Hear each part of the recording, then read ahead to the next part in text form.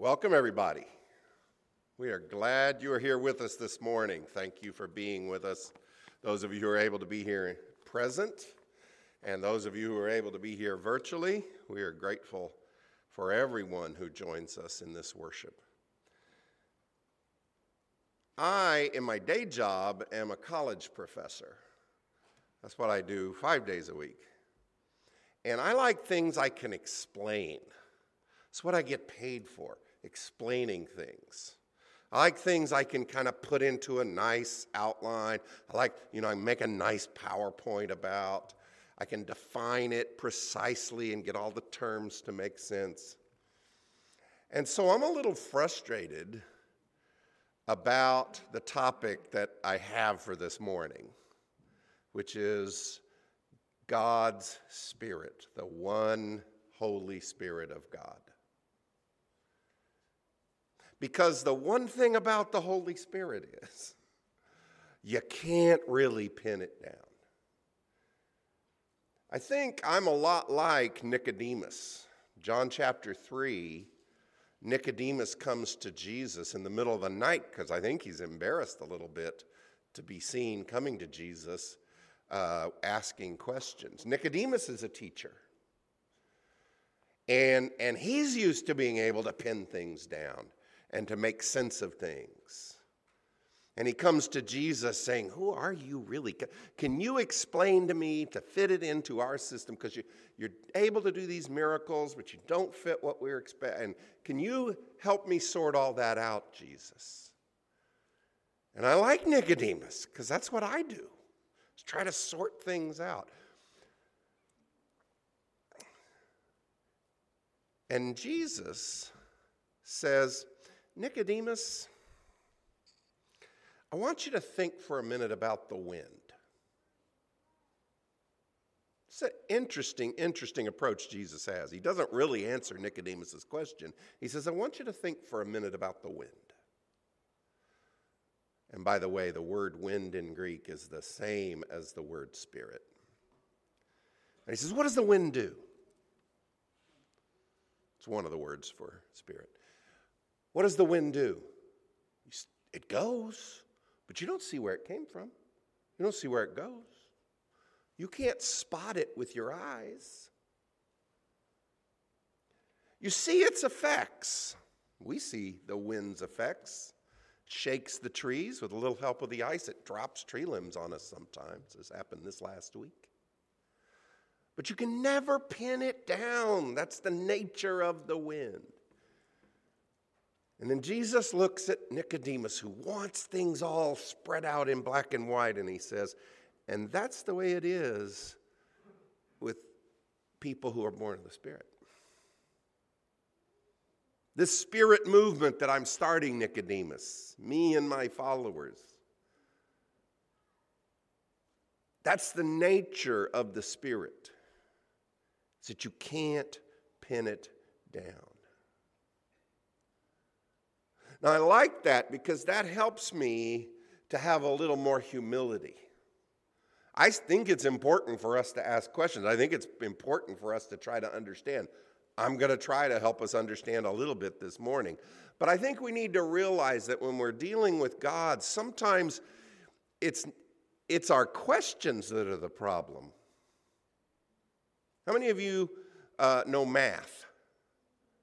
This calls for a response, so I'd like to see some hands. How many of you know math? How many of you can add? Okay, so this shouldn't be hard for you. How much is 2 plus grapefruit? Yeah. What is 7 divided by purple?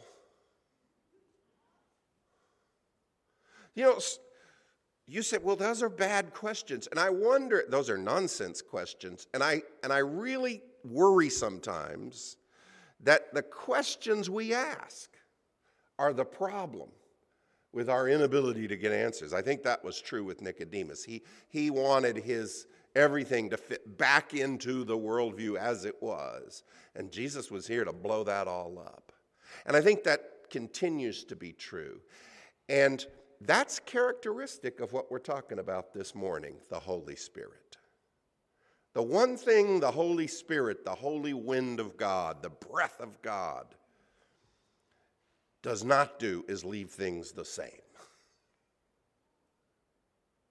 First passage where the Holy Spirit is mentioned is actually the second verse in the Bible. Now, if you're turning in your Bibles, I'll tell you where we're going to spend most of our time. It's Romans chapter 8. But the second verse of the Bible, Genesis chapter 1, verse 2, mentions the Holy Spirit. And you guys are familiar with this. Now, the earth was formless, chaotic, and it was empty. It was deserted. It was desolate. And darkness was over the surface of the deep, this chaotic ocean. Not an ocean of water, just an ocean of nothingness, really. That's the world described in Genesis chapter 1, verse 2. Chaotic, empty, dark, and just dangerous chaos. And the last phrase, and the Spirit of God was hovering over the waters. What happens from the Spirit of God hovering over those waters? God says, let's have light. And the darkness is banished. Let's have form. And dark and light separate, and dry land and water separate, and sky and earth separate. Let's fill some of those empty places. And there are stars in the sky all of a sudden, and sun and moon, and there's birds in the sky, and there's fish in the sea, and there's animals on the land, and finally human beings. If you want to understand, you're never going to see the Holy Spirit. I'm trying to resign myself to this. I'm never going to see it. I want to pin it down and say, okay, if I see that, I'm seeing the Holy Spirit. But you look for those kinds of effects in your life. Learn to open your ears, open your eyes, and be looking for, where is chaos being brought into order? Friendships that are split apart and mangled being healed. Families that are rent being brought back together and made right. Where is darkness being dispelled? Physical darkness, which we need some of that right now. And also ignorance or spiritual despair. Where is that happening? When you see that happening, somewhere back there where you can't see it, the Holy Spirit is hovering over the waters.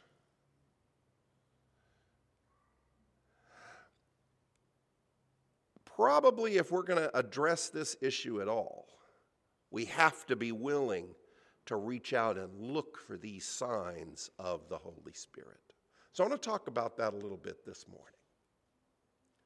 Now, one of the most famous passages about the Holy Spirit, the Spirit of God or the Spirit of the Lord is mentioned a lot in the Old Testament as well as in the New. One of the most famous Old Testament passages is the one that we had read first this morning. That Ezekiel passage. That passage back there in Ezekiel chapter 37. Ezekiel chapter 37. Ezekiel has been taken lots of places by the Spirit. And now he's seeing this valley of dried up, shriveled, bleached bones. Just bones. It's something very appropriate for Halloween. Just skeletons and scattered bones everywhere. And you know the story. Preach.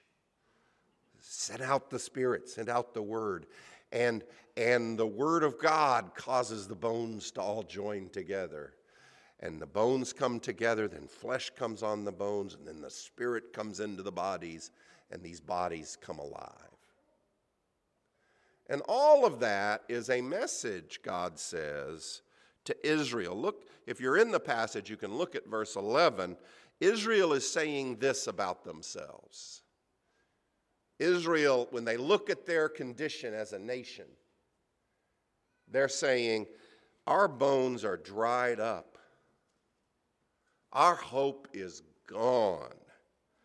We are cut off. That's Israel's status. Now, you and I have been making a lot of jokes about 2020, and 2020 is a pretty bad year. You know, we've got a plague, and we got a crashed economy, and today we have an ice storm that's knocked out a bunch of people's power. Really grateful, by the way, that you can literally throw a rock to a power station from here at Wilshire, because at least Wilshire's got power. Yeah, amen. That's right. But, you know, 2020 is just sort of like the gift that keeps on giving. But I would be embarrassed to complain about the stuff I've been complaining about if I was standing in front of one of these Israelites. They were not just depressed.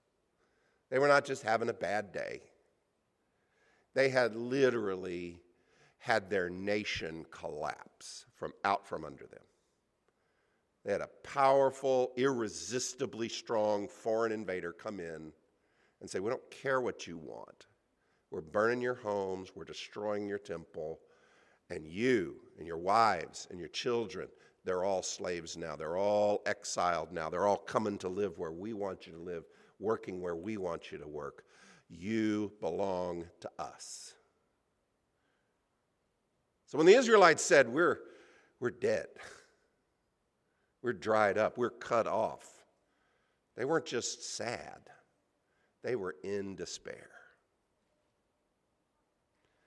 And God sends this vision of the bones being brought back to life to say, my Spirit can bring the dead back to life. No matter how bad things are, one of the signs of the Holy Spirit is the ability to overcome that hardship. So when I'm wondering where the Spirit is and where it's active and what it's doing, look for those times in my life or in the lives of others where people are able to face hard events and difficult tragedies. And you see them, it looks almost impossible, but you see them overcoming that hardship. I think you're seeing the sign of God's wind, God's breath, God's Spirit moving to give back hope to those who are hopeless. All right, turn to the passage I said I wanted you to look at. In the New Testament, there are many passages that talk about what the Holy Spirit is and what it does. Jesus talks to his disciples when they are in despair because he's saying, I have to leave. I have to go. My time in this earthly ministry is almost over. I'm going to be taken away from you. And in John chapters 14, 15, and 16, he says, but I'm not going to leave you an orphan. I'm going to send you another comforter that's really going to reveal in your lives and in your hearts me. The Holy Spirit will come to you. Another comforter will come to you. And when you receive it fully, you'll realize that you are one with me as I am one with the Father. And the works that you will do will continue the works that I have done. That's kind of the theology of that section of Scripture in John 14 that I'm not even talking about this morning, except I just did.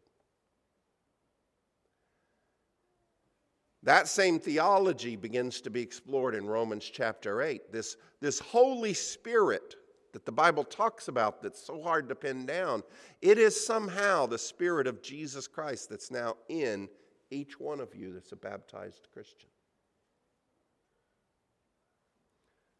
And Paul says this, therefore, there is now no condemnation for those who are in Christ Jesus, because through Christ Jesus, the law of the Spirit who gives life has set you free from the law of sin and death. What the law was powerless to do because it was weakened by the flesh, God did by sending his own Son in the likeness of sinful flesh to be a sin offering. And so he condemned sin in the flesh in order that the righteous requirements of the law might be fully met in us who do not live according to the flesh, but according to the Spirit. Those who live according to the flesh have their mind set on the fleshly desires, but those who live according to the Spirit have their mind set on what the Spirit desires. The mind governed by the flesh is death. The mind governed by the Spirit is peace and life. You getting what's going on here? The flesh drags us down into the darkness, into the chaos, into the desolation. And the hovering Spirit of God comes to lift us up. Jesus Christ comes. His Spirit comes to lift us up. Do you get that?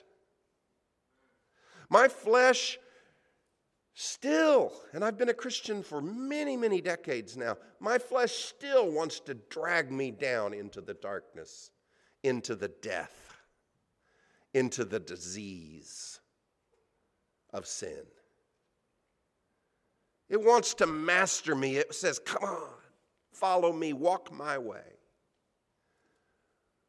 And it does that to you too. No matter how long you've been a Christian, you're still living in this flesh. And every now and then your flesh will come along and say, let's go do this. I want you to walk in its way. And when you or I have the power to resist, when we start getting that urge to say, no, I don't want that to characterize my life anymore. I want to live on a different level. I want to live according to a different standard. I want to be what Jesus was. I want that to shine out of my life. And when you overcome sin like that, or even in those times when you get that urge but you don't quite follow it, you know that the Holy Spirit has been warring against your flesh to pull you in the right direction. And next time you will win, even in those times you fail. The Holy Spirit says, don't follow that death.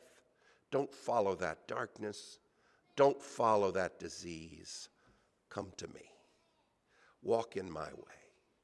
Walk in my path. That's the way Paul kind of lays it out.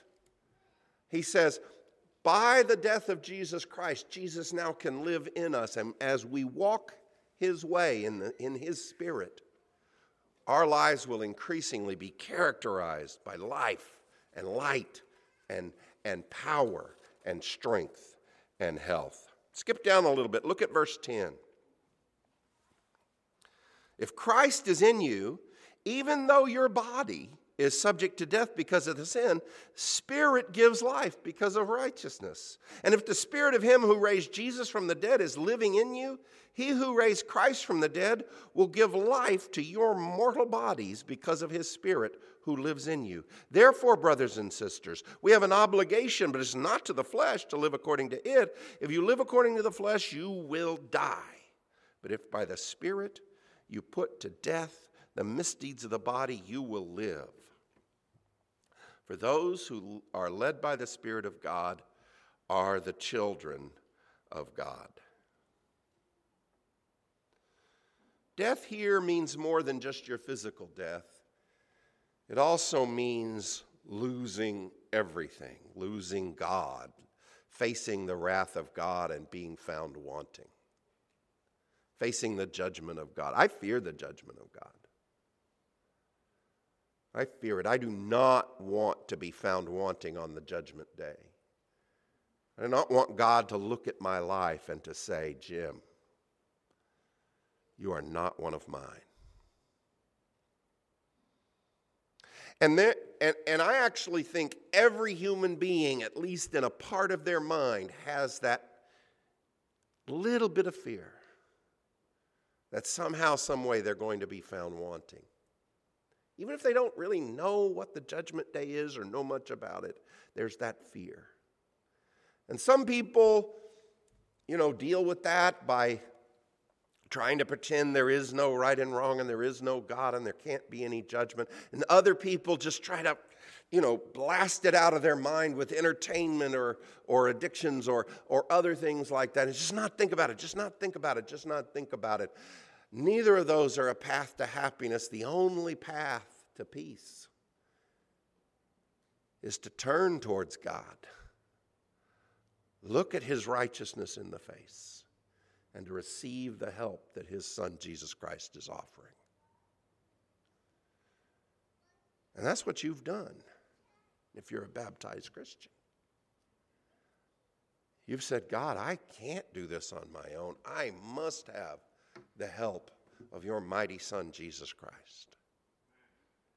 And if you've done that, then the Holy Spirit has begun to work in your life to turn that fear into hope, to turn that fear into confidence more and more as you see yourself turning away from the darkness and turning away from the death, even if you're not perfect about doing that. But as you see yourself walking more and more by the Spirit and not by the flesh, every time that happens, you realize, I have received God's blessing. I have received God's grace.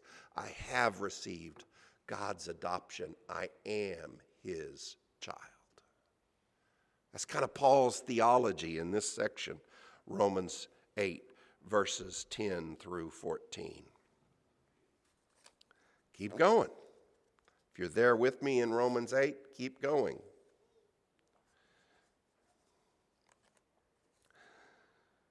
Look at verses 15 and 16. Our word awe is a strange word. It means an emotion that we have that seems overwhelming, too strong. We've watered down awe, but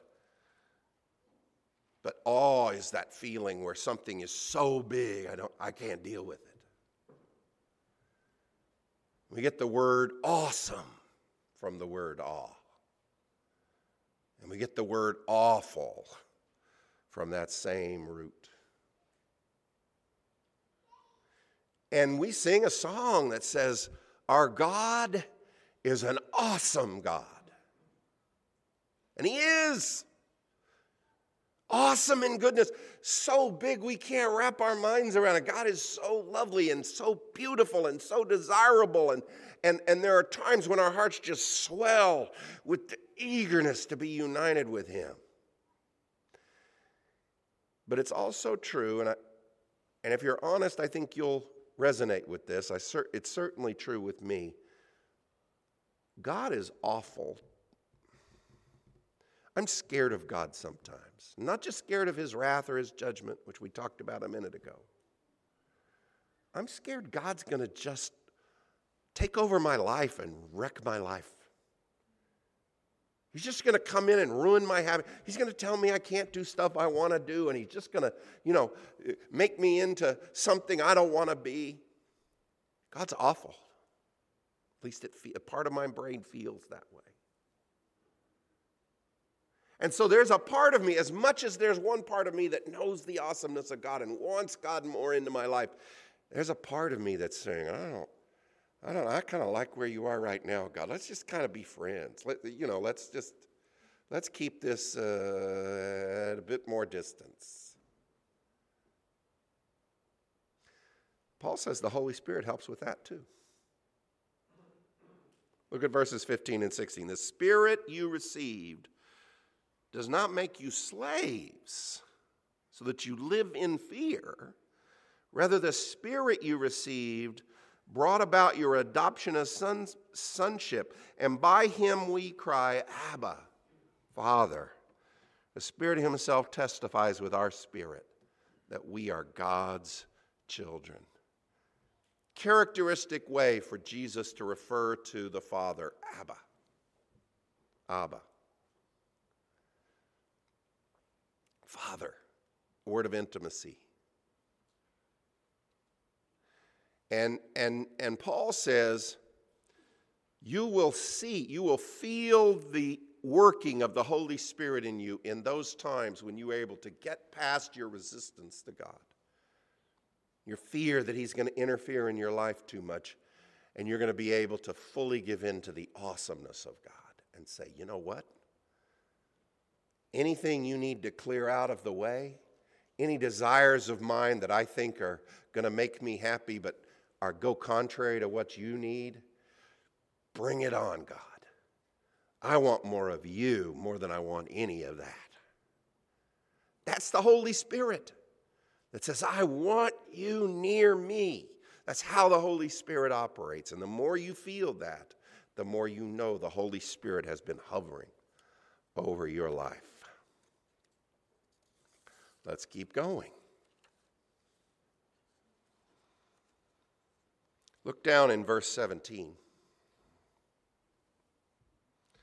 He's been saying, look, we've got this assurance that we're heirs. We've got this Spirit telling us that we are God's children, giving us the ability to be intimate with God, to truly mean it when we say, Father. The Spirit lifts us up so that actually means something to us more and more, the more we grow and walk by the Spirit. And then verse 17 tells us this, now if we are children, then we are heirs, heirs of God and co-heirs with Christ. Indeed, we share in his sufferings in order that we may also share in his glory. I consider, verse 18, we can now christen this the 2020 verse. I consider that our present sufferings are not worth comparing with the glory that will be revealed in us.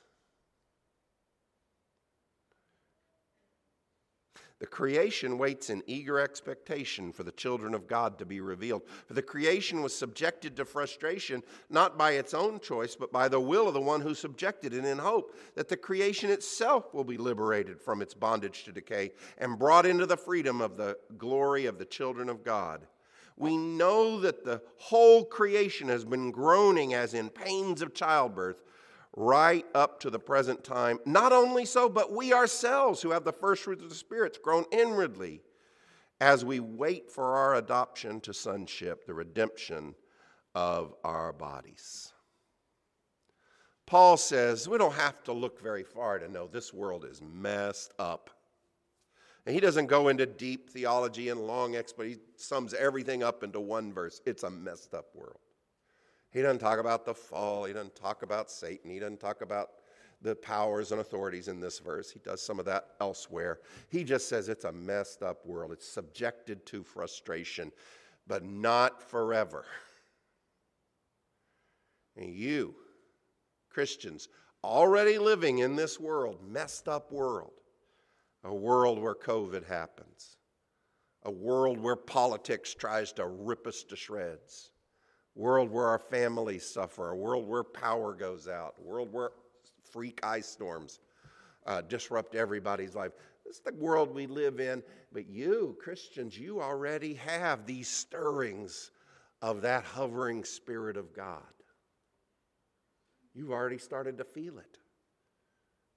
Those urges to walk in the light rather than in the darkness, those abilities to find the hope even in moments of despair. You've already had the first fruits of the Spirit beginning to manifest in your life. And so you look at this despair and your spirit cries out for the redemption that we know is going to come. For in this hope we were saved, but hope that is seen is no hope at all. Who hopes for what they already have? But if we hope for what we do not yet have, we wait for it patiently. Because you've got that first fruits of the Spirit stirring in you already, Christians, you feel those urges to righteousness, to be Christ-like. Because that's happening in your lives, you are able to bear the sufferings of this world. Paul actually doubles down on that. Down a little bit later. He says the Spirit will help us to pray right and do other things. But look down in verse 28. We know that in all things God works for the good of those who love him, who have been called according to his purpose. For those God foreknew, he also predestined to be conformed to the image of his Son, that he might be the firstborn among many brothers and sisters. And those he predestined, he also called. Those he called, he also justified. Those he justified, he also glorified. What then shall we say in response to all these things? If God is for us, who can be against us? He who did not spare his own son, but gave him up for all of us, how will he not also, along with him, graciously give us all things? Who will bring any charge against God, those God who has chosen? It is God who justifies. Who then is the one who condemns? No one. Christ Jesus, who died, more than that, who is raised to life, is at the right hand of God and is also interceding for us. Who shall separate us from the love of Christ? Shall trouble or hardship or persecution or famine or nakedness or danger or sword? No, verse 37, no, in all these things we are more than conquerors through him who loved us. This is a great passage of our hope. We know this world is messed up, Paul says. We know it is subjected to frustration. We don't have to look far to know that. But that stirring, that first fruit of the Holy Spirit in our hearts reminds us something much, much better is coming. We don't see that hope right now fully manifest, but we've got the first stirrings of it, the first fruits of it in our hearts. And we know it's coming.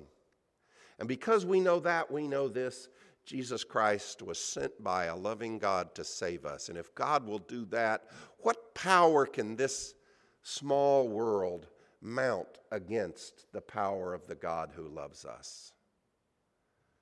If God has said, I think this person is worthy to receive my Spirit, what can Satan or the powers and authorities, or let alone the human people that are around us, point to us and say, oh, you're no good, you're condemned, you're worth? What can they do against the God who says, you are worthy to receive my Spirit because of the sacrifice of Jesus Christ?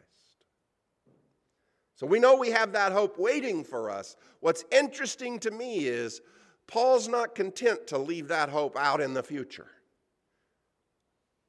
Look at where he ends up.